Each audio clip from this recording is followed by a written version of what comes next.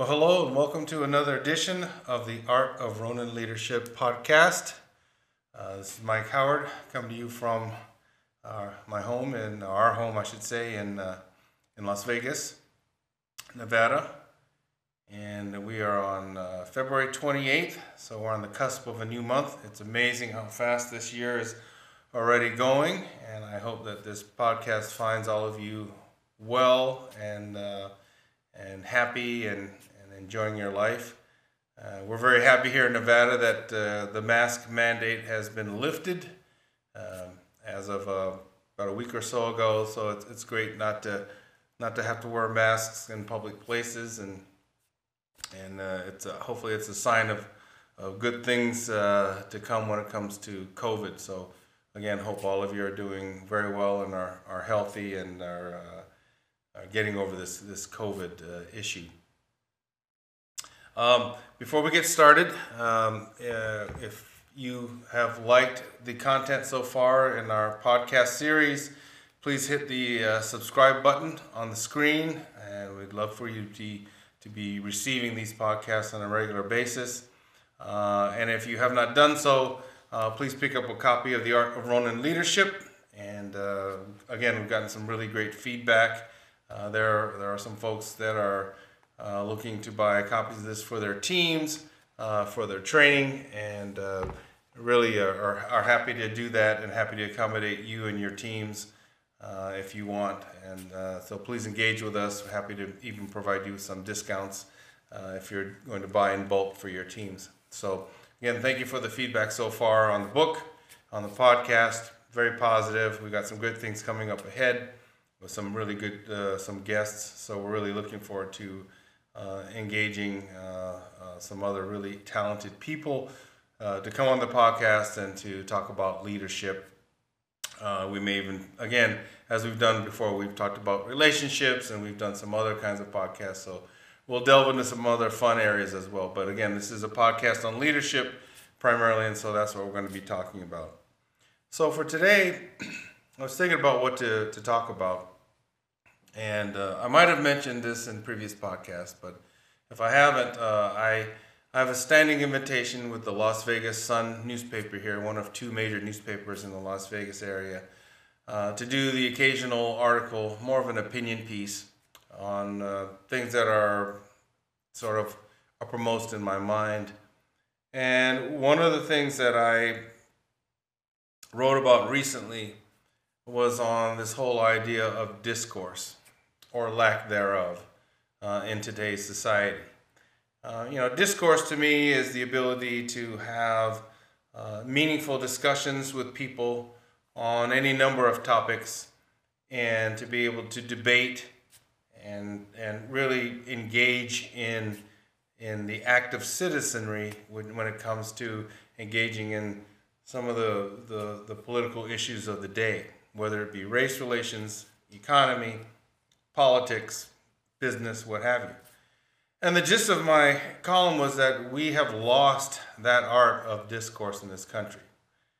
You look at Congress and the inability of the Democrats and the Republicans to engage meaningfully on any issue.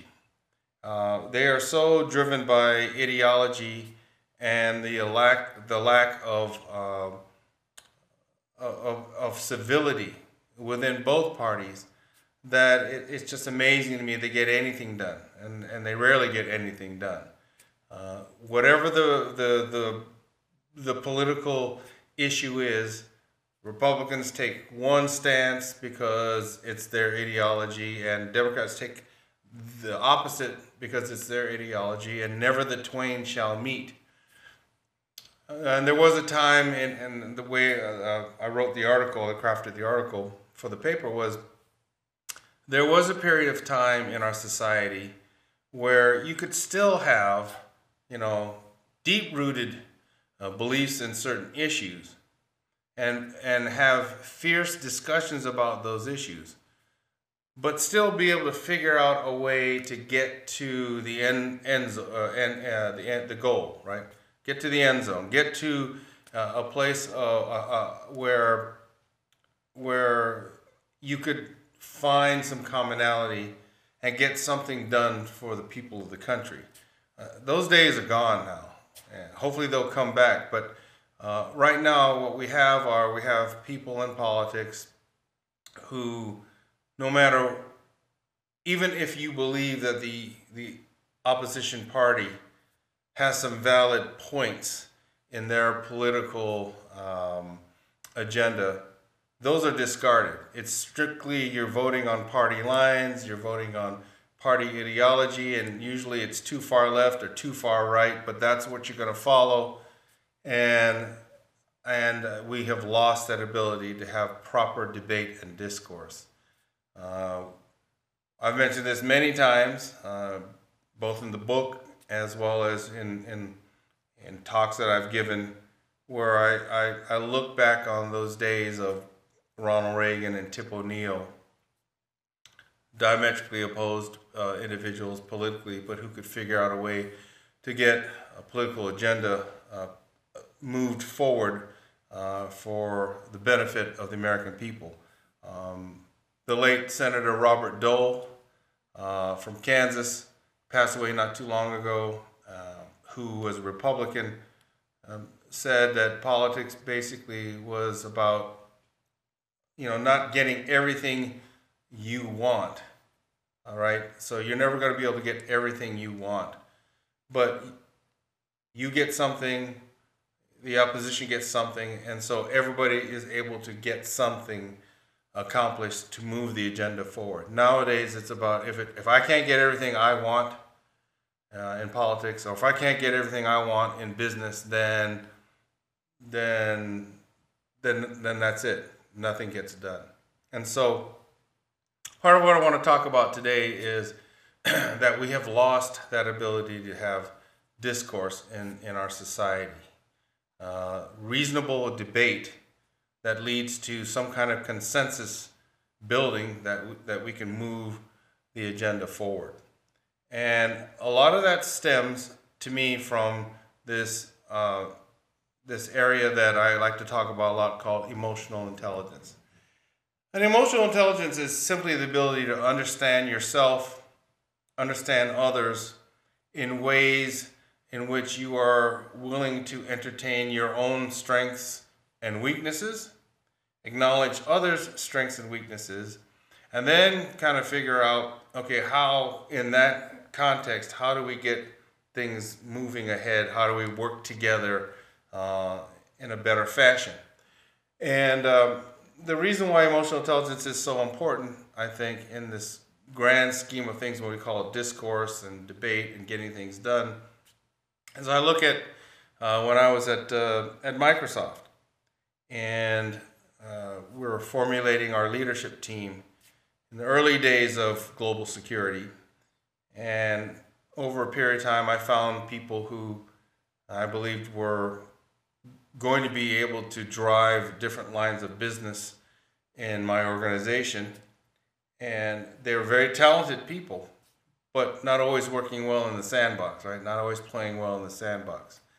And great subject matter experts in their areas, but not always very good at playing well with others, because very strong-willed individuals, and whether it was personal or professional or a little bit of both, there was friction going on. So we engaged in some training in emotional intelligence. And a great friend of mine, Mitch Shepard, who is still running, a couple of business entities. I met her through social media. I liked what she had to offer, and we engaged in several rounds of emotional intelligence training with her.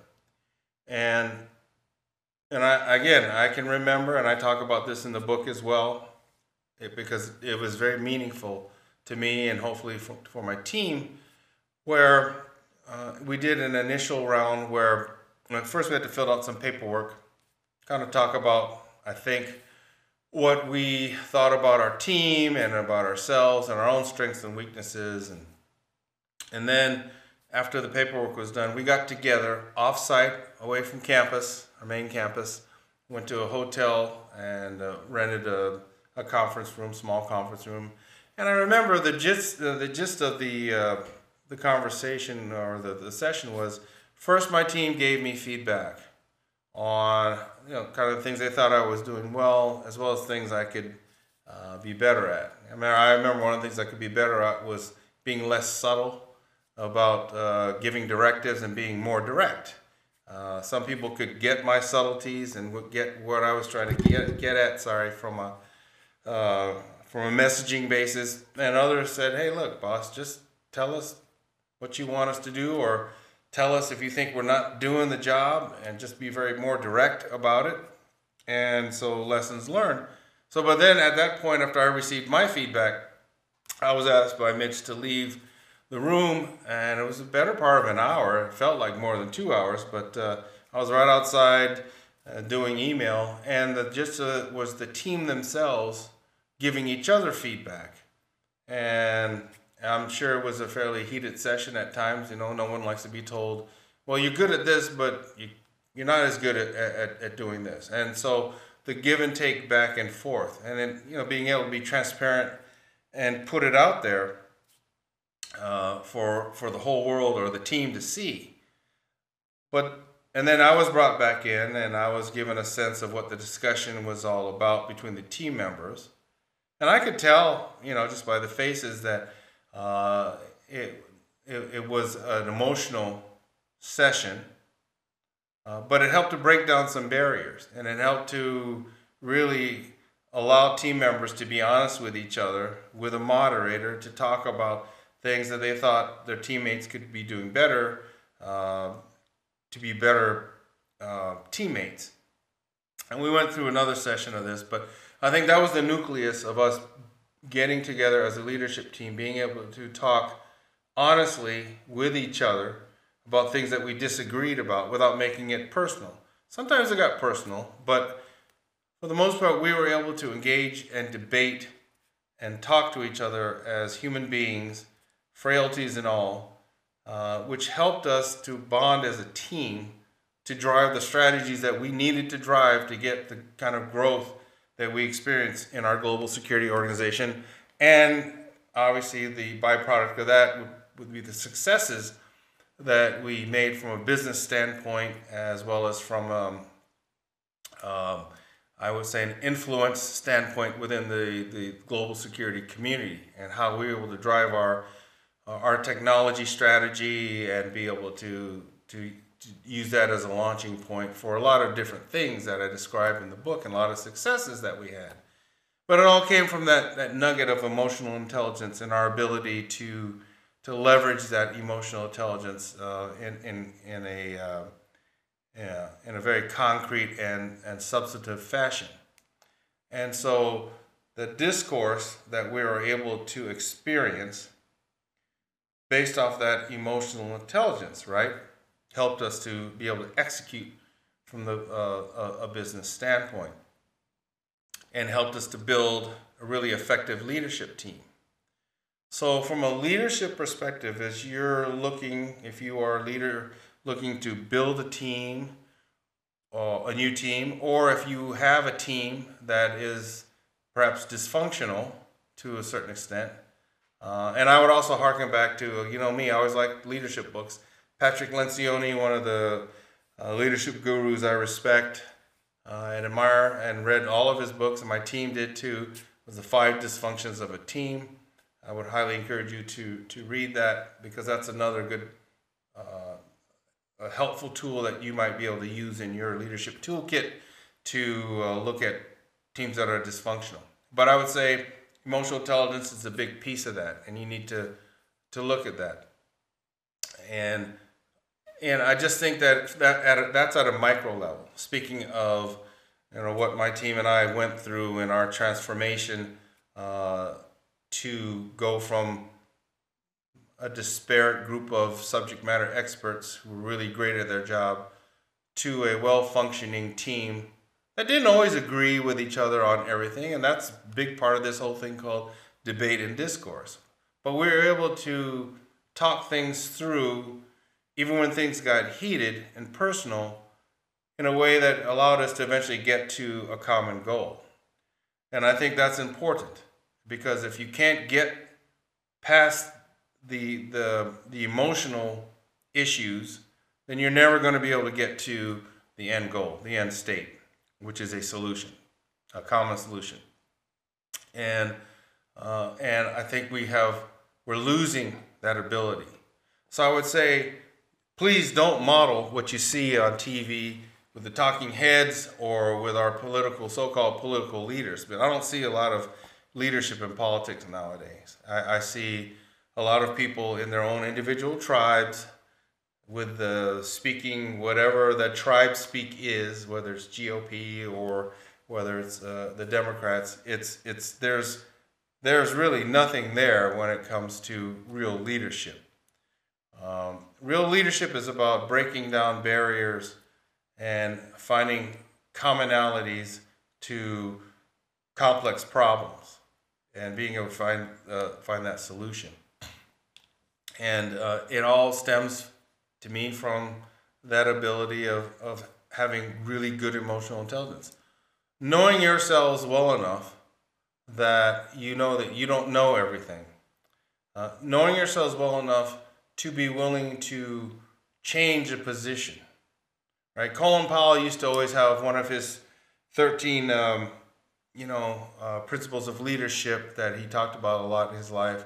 One of them, I believe, said something like, don't let your ego get so close to your position that when your position falls, your ego goes with it. I think that's really perfect for what we're talking about here, right? The ability to change your position because you found out your position is not working.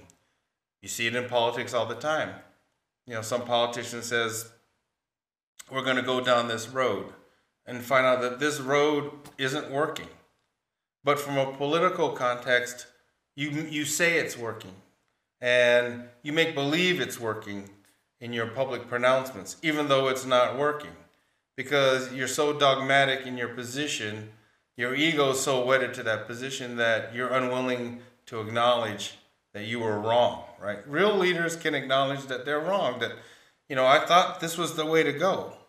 But either other voices said, hey, boss, that's not the way to go. Let's change direction, and we'll tell you why. And you realize they're right. Or because circumstances that are taking place on the road that you've traveled show you that we need to take another route, right? But you're unwilling to do that. Real leaders are willing to make that change and to admit that, okay, that didn't work out so well, and let's go try with plan B. There's no shame in that, because if ultimately plan B is the right way to go politically or from a business perspective, then that's the way you should approach it, right? You're not being paid as a leader to know everything. You're being paid to drive and help formulate strategy, and you're being paid to motivate your team. You're being paid to take the hits when something goes south, and the higher ups are pissed off at your team. Well, you take the hits because you're the boss, and that's your team. You're being paid to do all those things, but you're not being paid to be like the great Oz that knows everything, because nobody can do that. But too many people put on a front. And you see it again. You see it on TV with politicians all the time. They're never able to admit when they've made a mistake. There's always an excuse. There's always some other aspect that the reporters don't know about, right? Or whoever's asking the question. That as opposed to you, the politician, just admitting, okay, we could have done it better. I could have thought about X instead of Y, and so we're looking at Y now. You never or rarely ever see that. Don't be that kind of leader. Be the kind of leader with the right emotional intelligence that helps you to make good decisions, great decisions with your team, to be able to engage in the proper discourse, the proper debate, the proper to and fro that allows the intellectual juices to flow, the opinions to flow, that helps you as a leader be able to make the right decision. No, the other piece of that is that ultimately, another thing Colin Powell said is leadership is lonely. And so we're talking about discourse, emotional intelligence, give and take, debate. That's all very important. But just remember this ultimately, you know, you are the one that's responsible for calling ball, for making the decision, the critical decisions for your organization. And at the end of the day, your team is your team, and your job is to take their input, but you make the final decision, right? And if you believe the final decision should be one way, separate from either some of your team or what the rest of your team is saying, if you truly believe that, then you're going to have to call the ball on that. And you're going to have to make those critical decisions from a budget perspective, from a personnel perspective, from a business perspective, from a strategic perspective. You're going to have to make that decision. And you're going to have to stand on it. And if that decision falls, then you have to be able to make the adjustment to say, hey, I made the wrong decision. But a lot of the times, you'll probably make the right decision. But you are in charge, and you're going to have to make those kinds of decisions. So that's part of the mantle of leadership, and that's part of the things that you have to take into consideration as a leader. So I just want you to keep these things in mind. As leadership is never easy. It can be a lot of fun. It was for me as a leader, but there are a lot of headaches that come with leadership. But those are the things that you accept as being leadership. One of the things that really got me through a lot of hard times in leadership was when I would read a lot of these books from Lencioni, or read Colin Powell, or read Team of Rivals, which was about Lincoln, which I'll address in a second. Would give me inspiration, but also give me ideas about, how could I tweak the team? Let's read this book and let's try this, right? Let's try something different, or let's see if we can use this in our leadership toolkit to make our leaders better. That used to jazz me up, and that would encourage me to keep moving forward, even in the midst of whatever we were facing globally, whether it was a crisis issue or some business issue at home or a budget issue or what have you. It gave me good fuel, good positive energy to move forward. And I would say you should kind of look at what motivates you. What are the things that you can do when things get tough to push you forward? That's just one of the things. My wife and I recently saw a 3-part series on PBS on Lincoln. And if you get the chance to watch it, I'm sure you can find it on demand or streaming somewhere. It was really great. And Lincoln is one of the presidents I admire the most. I've studied him before. One of the books actually that I recommend to people is Lincoln on Leadership.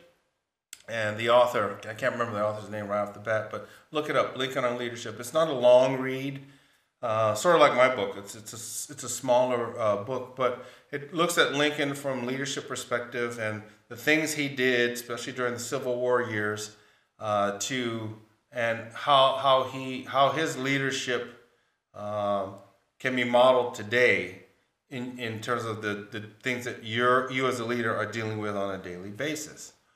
But that's certainly something I looked at a lot when I was growing as a leader at Microsoft and then became the CSO. Those are one of the few books I looked at along with Colin Powell's books and some others, Patrick Lencioni, that gave me ideas, gave me energy, and gave me fuel to move forward, and I think helped me to help figure out how to formulate our team and our strategy that made it successful. But one of the things about Lincoln, another book, Team of Rivals by Doris Kearns Goodwin, great historian, has written many books. Actually was able to hear her speak at Microsoft one time. It was fascinating. But the Team of Rivals, if you have not read this book, you need to read it as a leader. And it really talks about how Lincoln, when he became president, assembled a cabinet And that cabinet consisted of some people that were his rivals, that had been aligned against him politically, ran against him in office. And that included his attorney general, his secretary of state, as well as his, I believe I took some notes here also, his secretary of the treasury. And so really, it really talks about how Lincoln had such great emotional intelligence. Like, he knew himself, and he knew his flaws. He knew his strengths. And he certainly was a strong man, a strong leader, who had to make critical decisions, sometimes against the advice of some of his closest compatriots or generals or members of his cabinet. But he's smart enough to realize that he needed the advice of some of these folks that had been his rivals into his cabinet to make the decision-making process and the governance of the country as good as it could be. And that's somebody, think about it today. I mean, can you imagine either a President Trump or a President Biden or whoever bringing in people from the opposite party into their cabinet because their skill sets, their talents, no matter what their political beliefs are, would lend themselves to making the governance of the country better? Think about that. How powerful is that, right? President Obama, I think, was the last one that actually practiced that. I know that Team of Rivals is one of President Obama's greatest books. And when he brought Hillary Clinton, who was obviously his political rival for the presidency, into the cabinet to become Secretary of State. Now, I think President Obama said that wasn't specifically because he had read the Team of Rivals that he did that, but I think he felt that Secretary Clinton would have been best for that role. And again, whatever you think about President Obama or Hillary Clinton politically, I find it fascinating that President Obama was willing to do that. And again, you don't find that in politics anywhere nowadays, and that's a shame. But Lincoln modeled it because Lincoln knew that was the best for the country. And ultimately, you as a leader have to make the decisions on your team, on your strategy, or what have you, based on what's best for whatever enterprise you're working for. If you're a government leader of some sort, then what's best for your organization and for the country? If you're a business leader of some sort, then what's best for your particular enterprise? Not what's best for you or just your team, but what's best for your organization and the enterprise as a whole. And so those are the critical decisions that you're going to have to make. So invest in emotional intelligence training. Get to understand yourself, your strengths and weaknesses well, and acknowledge them. Be very transparent about them with your team, and your team needs to be able to do the same thing.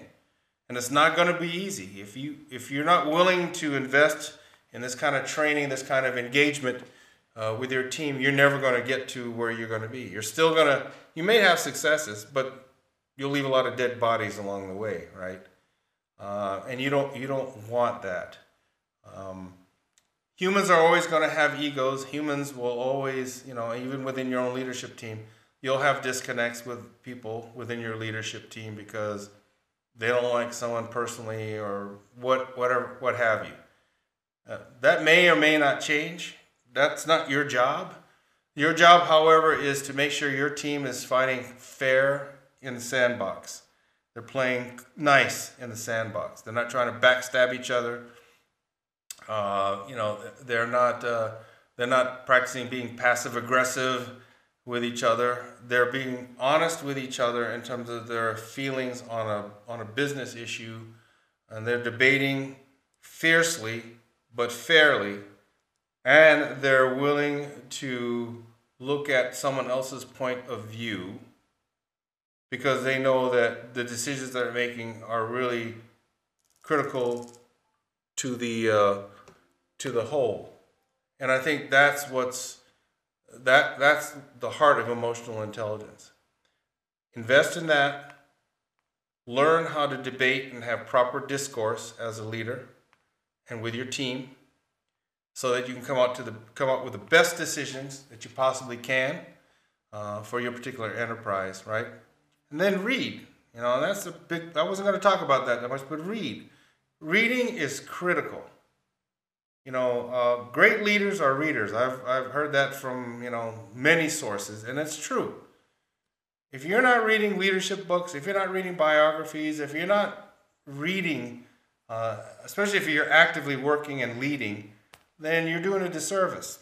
Because again, you're living in a vacuum. You can take the time to read, to expand your knowledge, and maybe come up with new ideas, right? We changed the whole tenor of how we did staff meetings within our organization based off of a book, again by Patrick Lencioni, called Death by Meeting.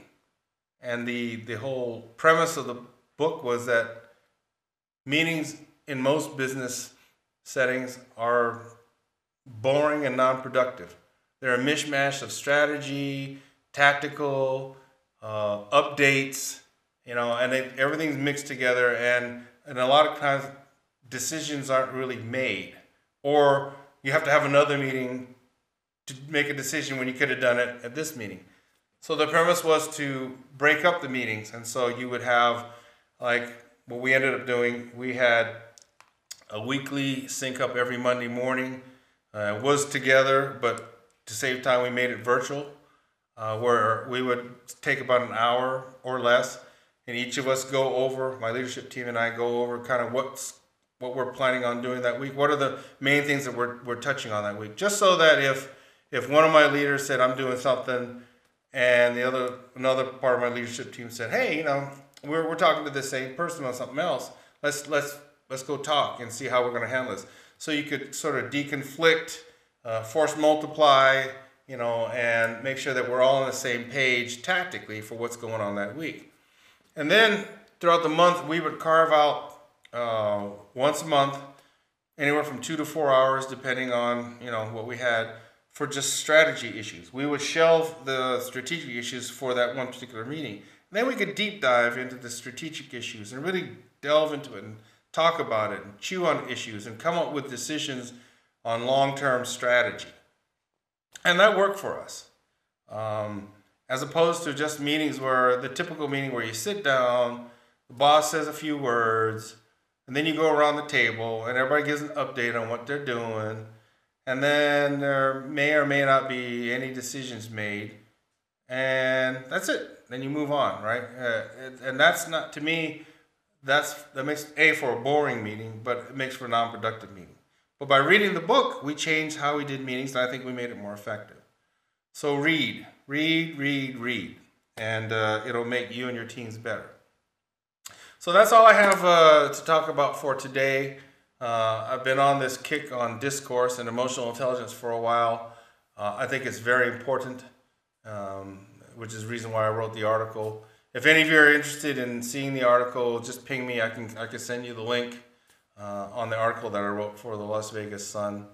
But yeah, as leaders, just remember, discourse comes from proper emotional intelligence, which will then lead to a better functioning team, which will lead to better decision making and the right decisions for your team. So, as with all of our podcasts, please give us your feedback on how you like the content and things that we could do better. We certainly want your feedback. Again, please click on the subscribe button, and if you like it, tell your friends about this podcast. And also, if you have suggestions, either on people that you want us to or me to interview, or topics that you want me to look at, just ping me. Be happy to look at that and add that to our podcast.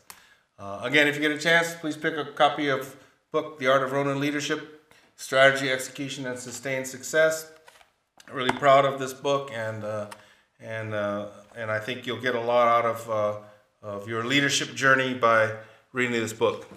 So until next time, I'm wishing you health, and please be well, and look after your friends and your family. And we'll talk to you next time. We'll see you.